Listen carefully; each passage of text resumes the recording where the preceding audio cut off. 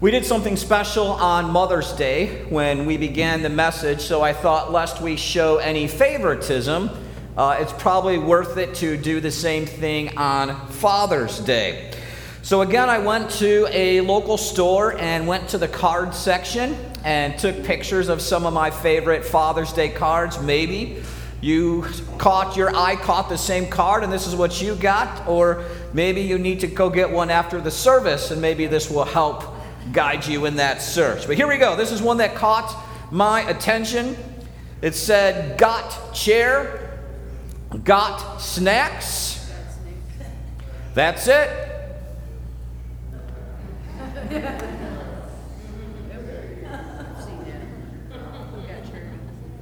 Have a great, awesome Father's Day. So simple, huh? Just relax. Or here's another one that caught my eye. It says, "First comes love, then came marriage. Then I had to censor. After that, all hockey broke loose." Right? Happy Father's Day. Here's another card that I had never seen one like this before. Looked kind of ugly on the outside, and then it just said pull. You know, you never know if I should duck when you do that or what's going to happen when you pull it. But I took that step of courage, and when I pulled it, lo and behold, the card turned into an entire beer mug. And it said, "Didn't want to wish you a happy Father's Day until you had a beer in your hand." So a great way to mug Dad for Father's Day. A very low calorie mug, right?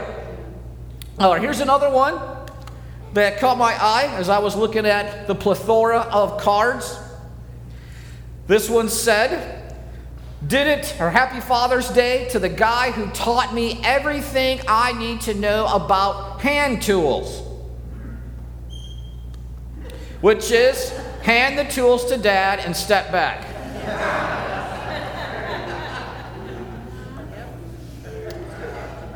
Or this one. "So many of my good qualities come from you, Dad." And open the card up and it says, "Same for the bad qualities, but that's not really the vibe of this holiday. Happy Father's Day." There's some truth. The apple doesn't fall far from the tree, does it? But anyway, happy Father's Day to all the dads, granddads, great-granddads, godfathers, and father figures who God puts in our life and our walk here with Him. As we continue into James chapter 2, there's one word in particular that James mentions twice today in our reading, and it's the word favoritism. And we are a people who have favorites, don't we? I have a little list here that you can see on your screen. We have favorite food, favorite restaurant, favorite colors, favorite teams, go Lions, favorite sport, favorite movie, show, favorite car, truck, SUV, favorite game. Maybe it's a board game, maybe it's an online game, maybe it's COD or Need for Speed Heat or one of those. A favorite subject in school, favorite bands, favorite hymns, favorite songs. In the Midwest, you can have a favorite season. Everywhere else just seems hot. Favorite verse or favorite book of the Bible. We have favorites. And these are okay. In fact, take a second with someone who's next to you here at home and finish the sentence at the top of the screen. Pick any word from this list to put in the first blank. My favorite color is, and then just say it. So go ahead and share that with each other. Share your favorite of something.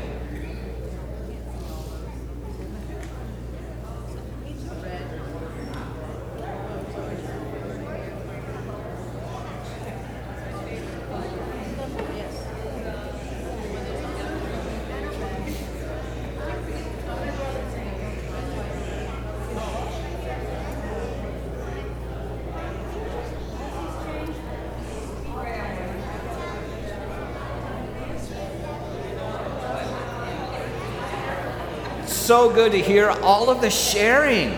Lots of favorites. Did anybody, I won't tell you the results until after. Did anybody say my favorite season is winter? There were a couple. There were 0 at the first service.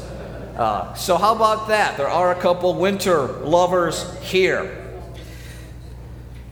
We have favorites. But one of the dangers we'll talk about today is when we also do that with people. In fact, how many of you at some point in your life relate to this picture? Have any of you ever felt like that bird?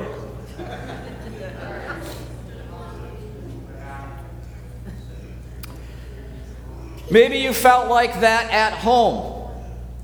Believe it or not, even adult siblings, 85% of adult siblings had at least the perception of favoritism at home.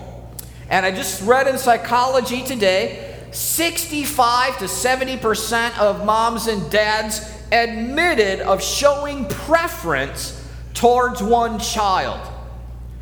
Usually, Psychology Today said not always. Usually it can either be a older, right, the first, or sometimes it's the youngest, the boo. All right? Any other poor middle child in here? Yeah, see? So yeah, maybe it's at home that there is favoritism in our brokenness. Maybe someone received a little more time. Maybe someone received more privileges. Maybe someone received less discipline. Or maybe someone sure seemed like they received more affection than others. Could also have, maybe you felt like this at work. Someone else received the promotion that you wanted. Someone else received the bonus. Someone else received the raise. Or maybe someone else received the job that you wanted in general. And you know, even at work, studies have shown favoritism based on looks. 68% of hiring managers said once hired, looks will affect the way that managers give job performance reviews. They've even showed that looks can get you favored treatment on the streets. What do I mean? In one study, they took a man and put him in a business district of New York City and had a need help sign. But one day, they put him in a full beige suit because beige was the color that was in style. And on a consecutive day, same guy, same business district, they put him in a black suit with a need help sign. Would you believe just on the day that he had the beige suit, the color that was in style, he received twice as many donations as the same guy, same suit, but black? See, we can base favoritism on looks, on appearances, on apparel or clothing. In fact, here are some of the ways that we show favoritism. Maybe by ancestry, if you're a Kennedy or a Kardashian in this country, right? There could be some favor treatment. We give favoritism by appearance or acquaintances. You know so-and-so. By age, by achievement, by aptitude, by abilities, by affluence. And the hardest part is that we even show favoritism with these in the church. And that's what James is going to talk to us about in this first half of chapter 2. Look at this scenario. We don't know if this was made up or if this was in fact based on real events in a synagogue, a Christian synagogue in Jerusalem. But here's what James says. He says, "My brothers, do not show favoritism as you hold the faith in our Lord Jesus Christ, the Lord of glory. For if a man wearing a gold ring and fine clothing comes into your assembly, and a poor man in shabby clothing also comes in, and you focus on the one wearing the fine clothing and say, you sit here in a good place, while you say to the poor man, you stand over there, or sit by my feet, have you not made distinctions among yourselves and become judges with evil thoughts? He takes a day, much like we have now, and pictures two different guests coming to worship, where one is all decked out, has the bling going, has the shiny clothes, and he comes to the front door, and the ushers give him the VIP treatment and walk him up to a seat of honor. While at the same time, a poor man shows up in very shabby clothing, and he is told to go stand or sit by one's feet, which was a place of submission. And James is saying, wait a minute, that's not right. See, in our day, it could look something like this. Mr. Senator, the sanctuary is right this way. Well, to the normal person, hello, anyone? Is this the church? Or imagine at St. Peter.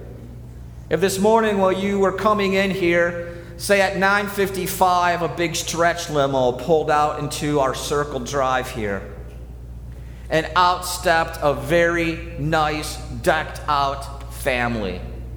While coming in from the west door here, there was someone with a shopping cart.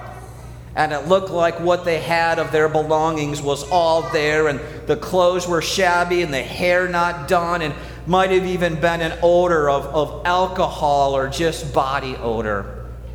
Would we at St. Peter give equal, immediate, loving treatment, the same to both the person with the cart as with the family that just stepped out of the stretch limo? Or even if Justin Fields was the one who came out of the limo, would we make sure the person with the cart was just as welcomed as the new Bears quarterback?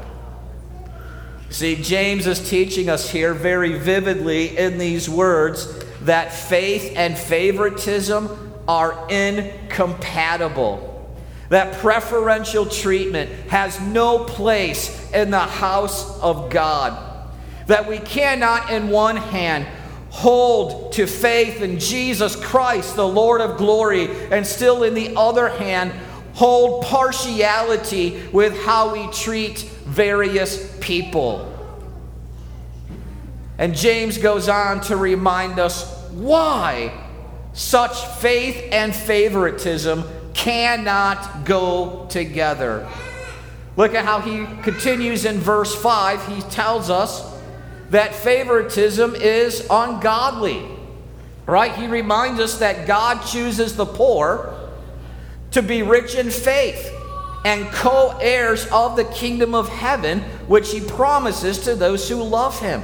But you dishonor the poor man when you give the other preferential treatment. So why would we ever show partiality here, in this place, based on appearance or apparel or anything? Even Paul says of God in Romans 2, God shows zero, nada, zilch favoritism. But we are all his children by grace alone. So not only does favoritism ungodly, but favoritism is also unloving. James goes on in verse 8 to remind us about the royal law in Scripture from Leviticus 19. Love your neighbor as yourself. That's the royal law in God's kingdom. And Jesus showed us who our neighbor is.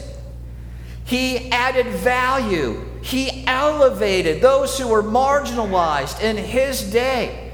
He elevated the status of women and children and sick people and demon-possessed people and those who were poor, those who were begging, even those who were condemned. Jesus loved them all. Because in God's kingdom, by his royal law of love, love is blind. Our neighbor includes the least of these, even our enemies. Favoritism is ungodly. Favoritism is unloving. And James tells us in verse 9 and 10 that favoritism is also unlawful, meaning it's sin. Look at, he says, if you show favoritism, you are committing sin and are convicted by the law as transgressors. For whoever keeps all of God's law and yet fails at just one point actually becomes guilty of breaking all of it. He's saying, picture God's law as a giant pane of glass. And this pane of glass is seamless, perfect, not a scratch, mark, or ding. When we sin, whether it's murder or favoritism, it's taking a brick and chucking it through the perfect glass of God's law, and what happens? It shatters all of it. It breaks all of it, even the sin of favoritism. It's not just ungodly, it's not just unloving, it's not just unlawful. But when we think about favoritism at its core, friends, it's also contrary to the gospel. It's contrary to the gospel. Both testaments. Isaiah 49, God said, I am going to make the Messiah as a light to the nations. Jesus said in John 3:16, God so loved the world. Paul writes of God in 1 Timothy 2, God wants all people to be saved. But when we show favoritism, we discriminate against the people whom God loves and wants to draw near to him. Look at those verses again. The nations, the world, all people. The gospel makes no distinctions or exclusions or partiality. But this world has one giant emoji around it, and it's a heart. And God says everybody's in. What do you think the most level place on earth is? I didn't know. I thought of the Salt Flats, maybe out west. It's one of them. But I guess one of the flattest places on earth is actually the Salt Flats in Bolivia. Very, very, very flat, and it runs for 62 miles. Wouldn't it be fun to go there with a sports car?